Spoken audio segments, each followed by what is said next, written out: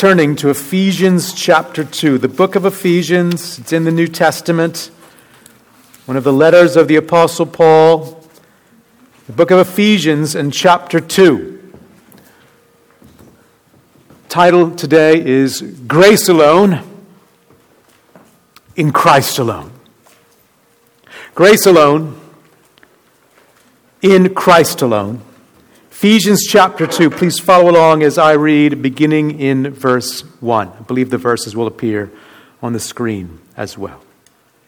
God's word says, "And you were dead in the trespasses and sins in which you once walked, following the course of this world, following the prince of the power of the air, the spirit that is now at work in the sons of disobedience, among whom we all once lived in the passions of our flesh, carrying out the desires of the body and the mind, and were by nature children of wrath, like the rest of mankind. But God, being rich in mercy, because of the great love with which He loved us, even when we were dead in our trespasses, made us alive together with Christ. By grace you have been saved, and raised us up with Him, and seated us with Him in the heavenly places in Christ Jesus, so that in the coming ages He might show the immeasurable riches of His grace in kindness toward us in Christ Jesus.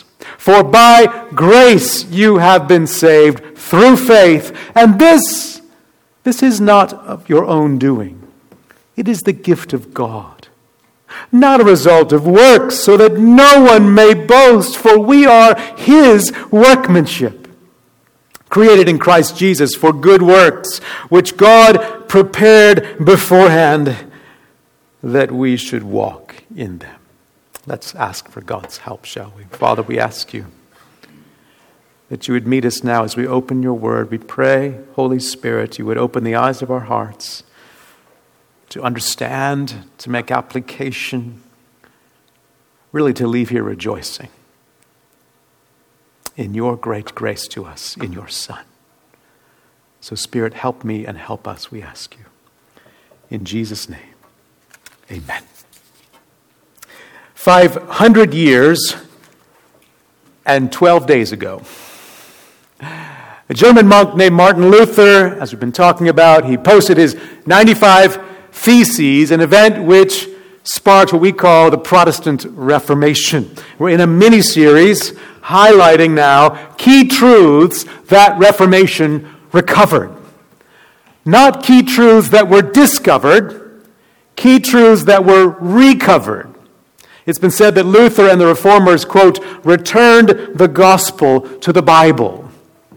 They didn't discover this good news. They recovered it. You see, those 95 Theses were about, as we've been talking about, they were about the selling of indulgences in that day. This was and is thought of as a way to draw on the merits of Christ and the merits of the saints. The thinking was you could tap into this reservoir of grace by purchasing these indulgences. And the whole religious system of Luther's day was like that. You did penance, things prescribed by a priest to recover some favor from God. You engaged in the sacraments with this mindset to just kind of tap in to the grace of God by what you would do. You purchased indulgences. You paid for masses for the dead. The church was this depository of grace, this kind of bank of grace that you could tap into by your efforts. So one way the Reformers returned the gospel to the Bible is captured in this phrase, sola gratia, or grace alone. But that is not a cry needed in just Luther's day. That's a cry we need today. That's a cry we need every day. If you are here and you're a believer in Jesus, or you're not a believer in Jesus, listen, every day your heart drifts from grace alone. My heart every day drifts from grace alone. There is an inevitable riptide in your heart taking you away from grace alone every day. Every day is another day where the human heart wants to merit or earn something from God. Every day the human heart wants to be an achiever, a spiritual achiever, achieving something before God such that we deserve something from God. And so every day we need to hear the good news of grace alone, in Christ alone.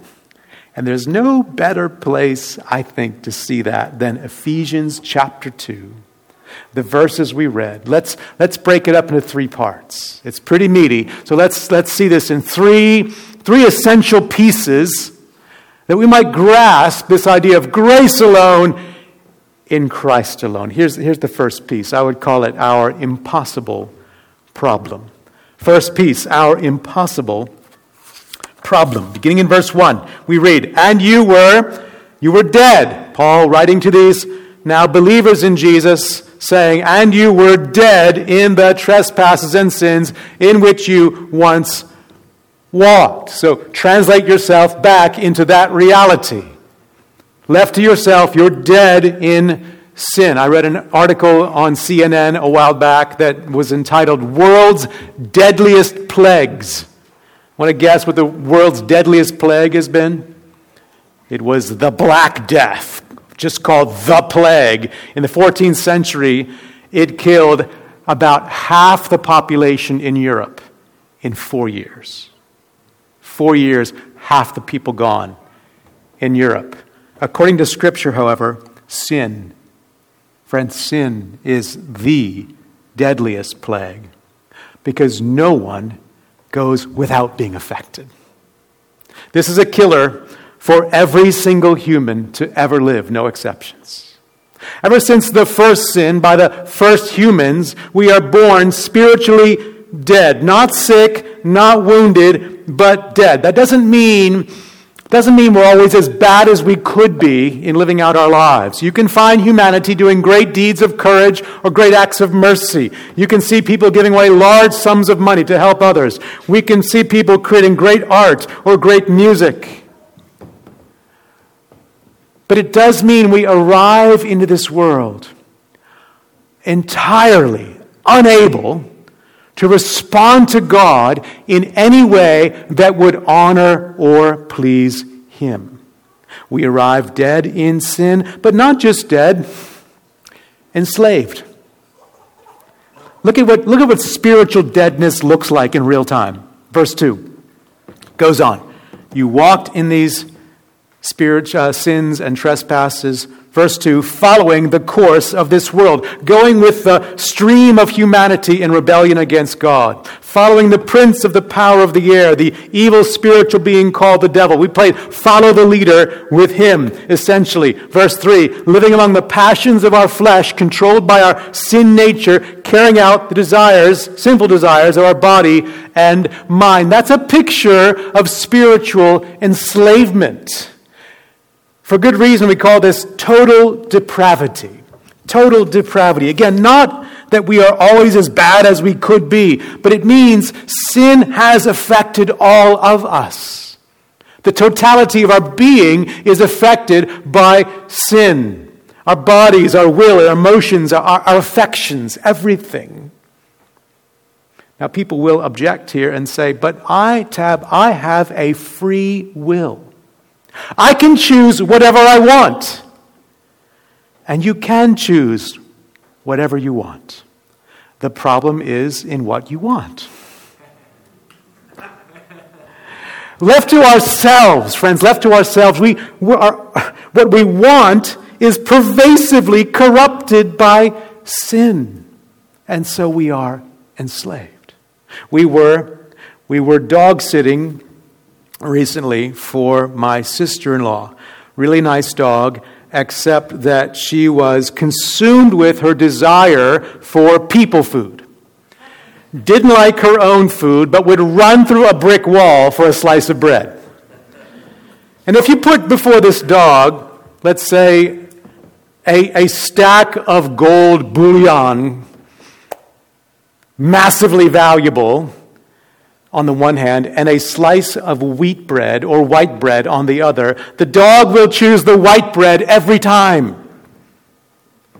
She will freely choose what her nature dictates and desires. And that's how we are left to ourselves. We will never choose what is supremely valuable, God Himself. Left to ourselves, we will always choose, as Paul says, the desires of our passions of our flesh, our desires of our body and our mind that are in rebellion against God. But it gets worse.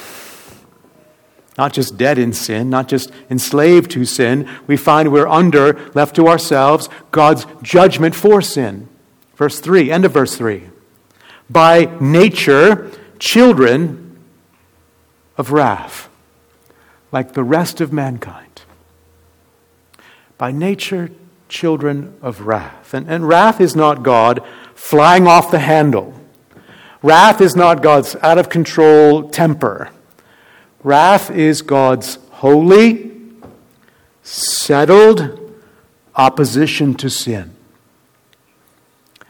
And we are by nature here children of that wrath. You can see why I call this our impossible problem, don't you? We cannot possibly solve this problem. The apostle, God, the Holy Spirit, wanted us in verses 1 through 3 to feel the impossibility of this problem. You should be feeling hopeless and helpless right now, left to yourself. The dead cannot bring themselves to life. The enslaved cannot free themselves. The condemned cannot forgive themselves. I read about recently a movie, have not seen it, read about a movie called The Newsies, when one character says, "We was beat when we was born."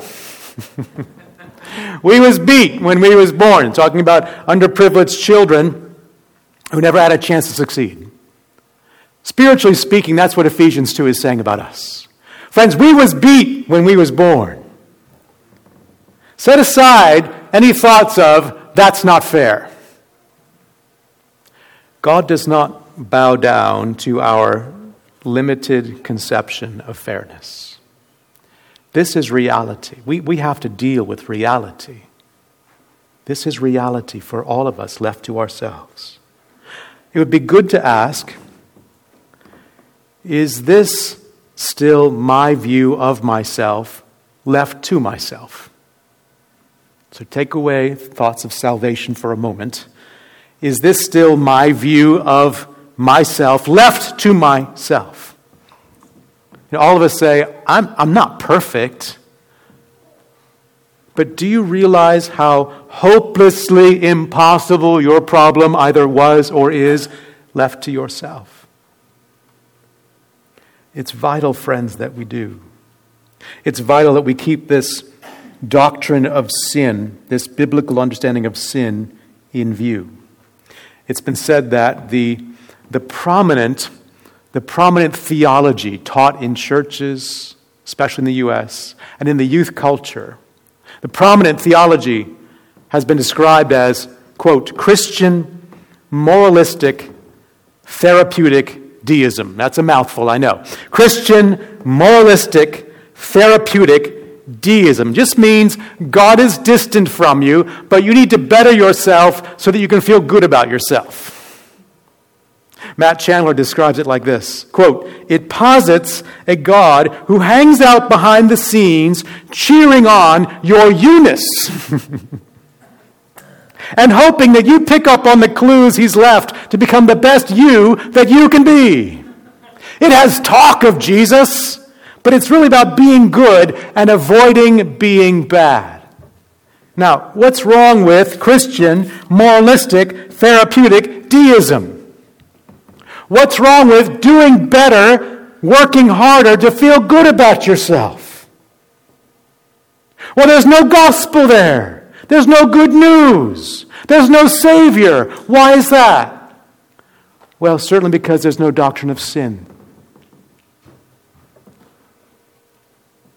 It's for good reason that in the 1800s, Anglican Bishop J.C. Ryle wrote the following. Just catch this. J.C. Ryle wrote, "A scriptural view of sin is one of the best antidotes to that vague, dim, misty, hazy kind of theology, which is so painfully current in the present age," written in the 1800s. Thank you very much. Friends, we need that antidote as well. We need the antidote to vague, dim, misty, hazy theology, and the antidote is a scriptural view of sin. Please realize we must never jettison the doctrine of sin. It allows the gospel, the good news of Jesus, to make sense, to be intelligible. It's not old-fashioned. You don't outgrow this. It has been said by many, the doctrine of sin, it's been said to be the bottom button of a button-down or button-up shirt. If you imagine if you were to put on I should have worn one today, a button-up shirt, and let's say you start buttoning at the very bottom. If you get that button to the wrong buttonhole, you get that bottom button wrong, what happens? All the other buttons are misaligned. And that's the point. If you get the bottom button, the doctrine of sin, this biblical understanding of sin, you get the antidote wrong, everything else is askew. So it would be good for us to ask ourselves, is this view of sin still my view of sin? That left to myself, listen, left to myself, I'm dead in sin. That left to myself, I'm enslaved to sin and a child of wrath. Friends, if you see that, if you see how impossible your problem is, then you are ready to see how amazing God's solution is.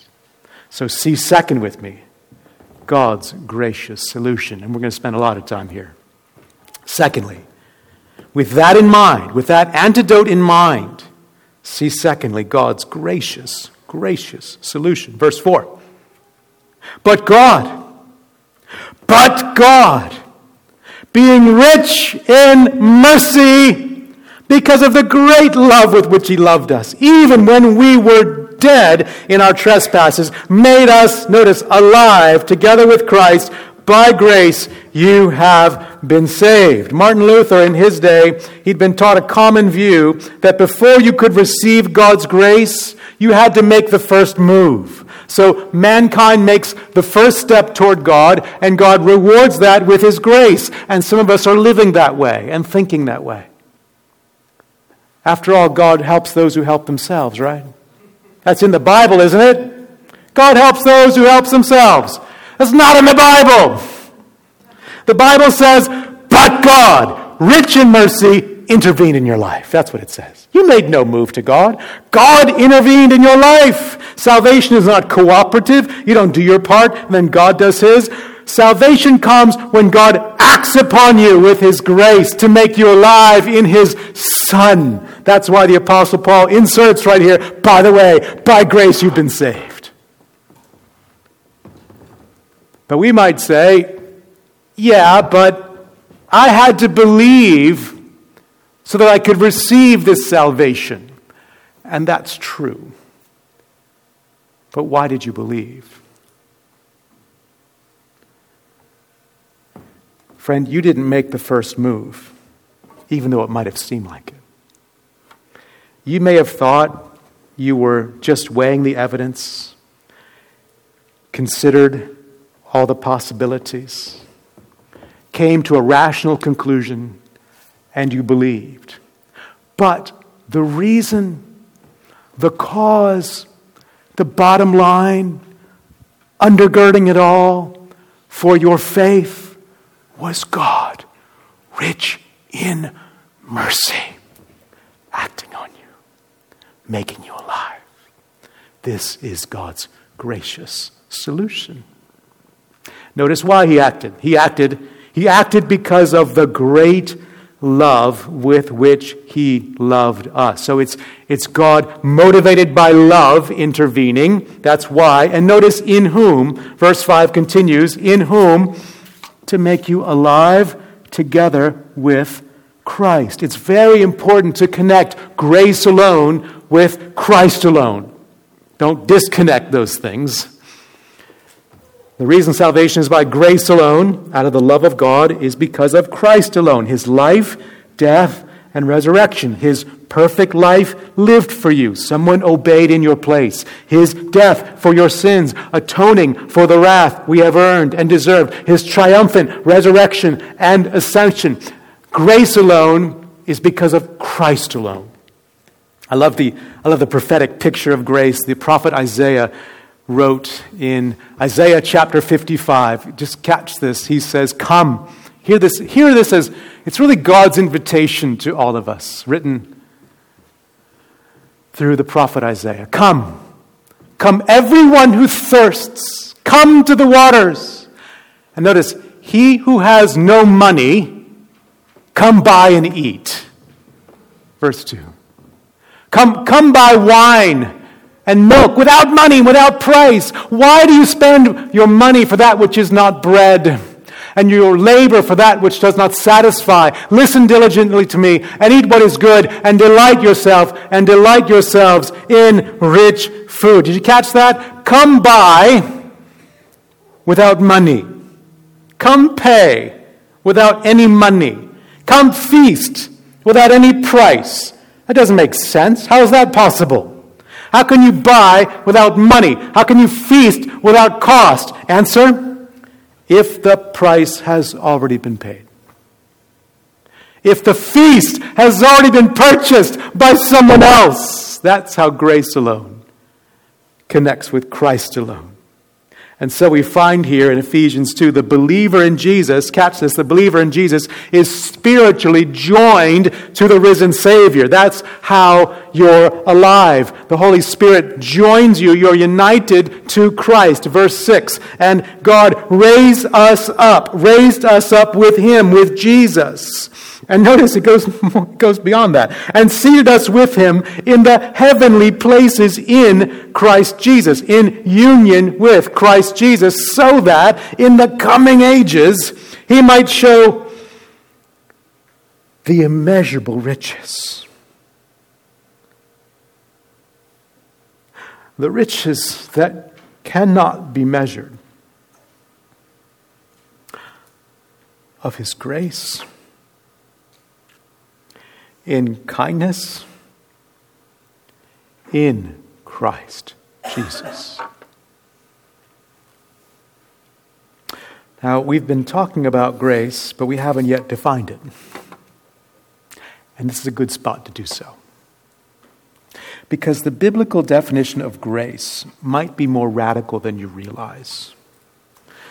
Grace is typically defined as unmerited favor or undeserved favor, and that is a true definition, and I've used it. But it is incomplete when you get down to it, as this passage shows us, because it's not that we just did not deserve His favor. We deserve the opposite of His favor. Did you catch that? It's not just that we failed to earn God's favor. What we had earned is wrath. So grace is not just unmerited favor, though it is. Grace is demerited favor. It's what you forfeited. It's not just undeserved, it's ill-deserved. Grace, this immeasurable riches, it's kind of like when an intruder breaks into your house and you catch the intruder, but you realize it's your troubled uncle whom you love. And so you say to your troubled uncle, I should call the police, that would be justice, but I'm not. I'm not going to call the police. You're not going to get what you deserve. You're not going to go to jail. That's mercy. You don't get what you deserve. But then you go beyond that to say, not only that, I give you my TV. I give you my computer. I empty my retirement accounts. I give you everything I've ever purchased and owned. It's all yours. We would say that is scandalous insanity. And God says, that's grace. That is the immeasurable riches of His grace. You can't measure it. See, what grace does, friends, it transforms your view of God. You begin to grasp how gracious God is in Himself. God is holy. God is just. God is righteous. And He has immeasurable riches of kindness in His Son, because He's also gracious. Is that how you think of God? Do you live your life thinking, though you are a Christian, you think He's just always angry with you? You feel like you're a constant disappointment in His eyes? Or do you realize He's gracious to you because of His Son? He has immeasurable riches of kindness to you. Grace transforms your view of God, and grace here, it transforms your view of yourself. Notice how the apostle goes on. Verse 8. For, just let me say it again, by grace you have been saved through faith, and this, talking about salvation here, this salvation is not your own doing. The salvation is the gift of God, not a result of works. Notice, so that no one may boast. It's almost like, in case we have missed the point so far, he says again, salvation is a gift you receive, not something you've earned or merited. It's a gift you receive, and by implication, your faith and your repentance are gifts as well. So, the entire thing is a gift, which he says eliminates all grounds for human boasting. Do you see how this changes your view of yourself? It eliminates all thought of human achievement before God. It pulls the rug out from any sense of boasting in anything you and I can do except to boast in Christ. This is how we know that grace alone has gripped us, friends. This is how you can know. By asking, where is my boast? What am I boasting in before God? What do you boast in? Where's your boast? And not just for salvation. Really, for the entirety of the Christian life. From start to finish. In the entirety of the Christian life, you can apply this. And the Apostle Paul, he talked about how Jesus had taken him as a murderer, as a blasphemer, as a persecutor of Christians, and made him into an apostle. And he was, as an apostle, arguably the greatest theologian and greatest missionary in church history. Pretty amazing resume. An apostle who had achieved so much. And yet here's how he summed up his achievements in 1 Corinthians chapter 15. Here's how he sums up what he'd accomplished. He says, notice, by the grace of God, I am what I am. By the grace of God, I am what I am. And His grace toward me was not in vain. On the contrary, notice, I worked harder than any of them. I achieved a lot. Though it was not I, but the grace of God that is with me. I worked hard, but it wasn't me. It was Him. It was His grace toward me, in me, working through me. No surprise, he summed up the whole Christian life earlier in the same letter, saying to the Corinthians the following. In chapter 4, he said this, "What, you Corinthians, what do you have that you did not receive?" Isn't that amazing?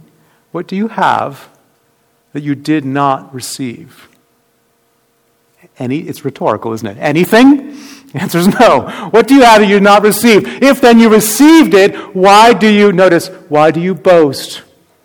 Just like verse 10 of Ephesians 2. Why do you boast as if you did not receive it? Let that sink into you. Everything you have that is not wrath, everything that you experience that is not hell, is something you have received, not achieved. But we want to boast in what we have achieved. Just think about this with me. Just tease this out. Don't we want to boast? Don't we want to boast in our parenting? If our parenting's going well, if our kids are doing well, we want to boast in that. I think, look at what I've achieved.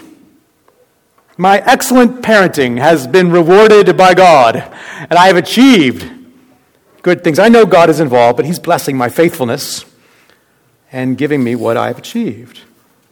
My kids' good behavior. Or we boast in our money, our income, or our career. The measure of success in our culture is how much money do you have? What's your position? Then your success. What you've achieved. We might humbly say, God has blessed me. But we know in the back of our heads, He blessed the right person. He blessed me because I worked harder than any of them. I am smarter, quicker, more educated. And so He blessed the right guy. Look at all I have achieved. I think we can boast even in our health. If we're healthy, we're feeling good, we're healthier than most, we can think,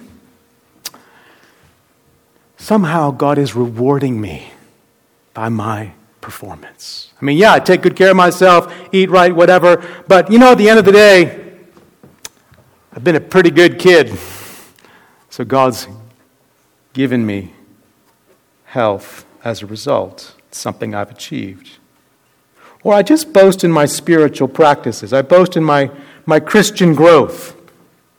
I've achieved Christian growth through my consistent quiet time, my superior prayer life, my earnest Bible reading, and my exceptional serving in the local church. Therefore, I have achieved Christian growth.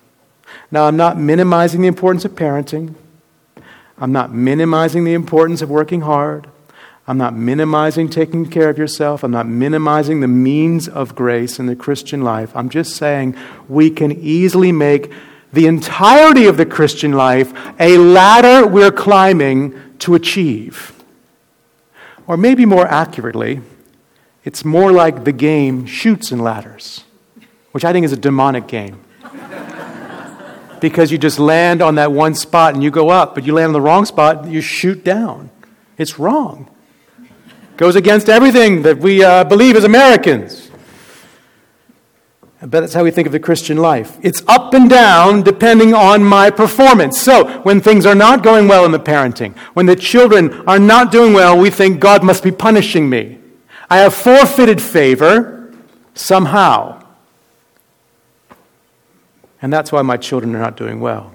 Or when the money is tight, or we get laid off in the job, or we get passed over for a promotion, we think, first thought, is it not, what did I do wrong? What did I do wrong to forfeit God's favor?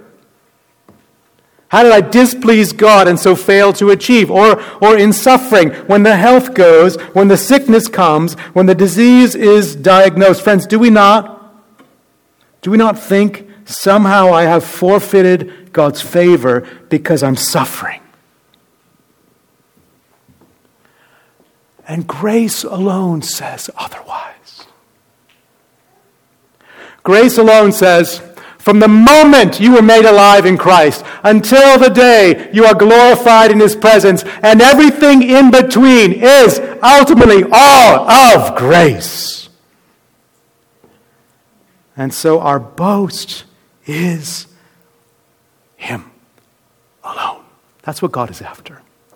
My only boast is Christ. Do you see how grace can transform the Christian life? It's not a ladder you're climbing for achievement. It's not a game of chutes and ladders where you might go shooting down. It's a feast that costs you nothing because it's already been paid for. You just come and feast. Now that should make us a little uncomfortable. We should squirm in our seats at this point. Maybe you're doing so. Because Tab, are you then saying the Bible teaches it doesn't matter how I live? And so we should see, thirdly, briefly, grace's transforming effect. Thirdly, grace's transforming effect. We've already been talking about this in ways, because grace transforms your view of God. You see Him as gracious, immeasurable riches of kindness. And it transforms your view of yourself. You realize, I have no ground for human boasting. My boast is in Christ. But grace also means to transform how you live, practically speaking. See, a common objection to what I've said so far is, Tab, you're saying it doesn't matter how I live. If people took this seriously, there would be spiritual pandemonium. And you can read Romans chapter 6 later on for a fuller argument here. But just look at verse 10. Look at verse 10 of Ephesians 2. I think Paul addresses that here. For we are His workmanship, created in Christ Jesus for what? For good works, which God prepared beforehand that we should walk in them. So catch the connection with verse 9. He's just said, salvation is by grace alone, not by works. Then we read, we are His workmanship, God's masterpiece, God's work of art, newly created in Christ. For what purpose? For good works. So catch the apostle's point. Those who are truly alive in Christ, those who are truly joined to the risen Jesus by grace alone, will show that they're alive by how they live, including with good works. It's kind of like when you look at a tree and it sprouts a leaf and then it grows an apple or a lemon or an orange. You say that tree is alive, and I know it's alive because it's bearing some fruit that shows life. That's what verse 10 is saying. Your good works don't earn something. Your good works don't merit something. They are fruit of truly experiencing grace alone, in Christ alone. So grace transforms how you view God. Grace transforms how you view yourself. And then grace transforms how you live. It's not an excuse to sin. It's fuel. It's meant to be fuel in your heart for a transformed life. I love how the story Tim Keller, New York City pastor, tells of reaching out to a woman who was not a Christian at the time. And she'd grown up in church, always hearing, in effect, she had to be saved by her good works, by being a good person, you might say. So she said to Tim Keller, she said, but in your church, I hear that I'm saved by grace alone. So it doesn't matter how much I pray, doesn't matter how good I am, doesn't matter what I do, I'm saved by grace. She said, I wonder why more churches don't preach that. Tim Keller wisely said, well, why do you think more churches don't preach that? She said, I'll tell you why churches don't preach that. She said, if I'm saved by my works, then God cannot demand anything more from me. I'm just like a taxpayer, and I have my rights. I've paid my dues, so you can't ask anything more of me. But she said, if I really believed I was saved by grace, then there would be nothing He could not ask of me. I'd have to be completely given to Him. I'd do everything for Him, and I'd want to. I'd want to. And soon after, she did become a believer in Jesus Christ. Do you see the connection? She just described Ephesians 2, verse 10, and the connection with verses 1 through 9. That's what grace does. It transforms you. Transforms your view of God, transforms your view of yourself, and transforms your life to make you eager as God's workmanship in Christ to do good works. I mean, it transforms how you relate to other people because you're aware of grace alone, in Christ alone. So, don't let this be just a slogan. Right? Every day we drift from this. This afternoon you're going to drift from this. Tomorrow morning you're going to drift from this. It's not just a slogan. It's a reality. It's good news you and I need every single day. Grace alone. In Christ alone. And we want to celebrate that good news by taking the Lord's Supper together.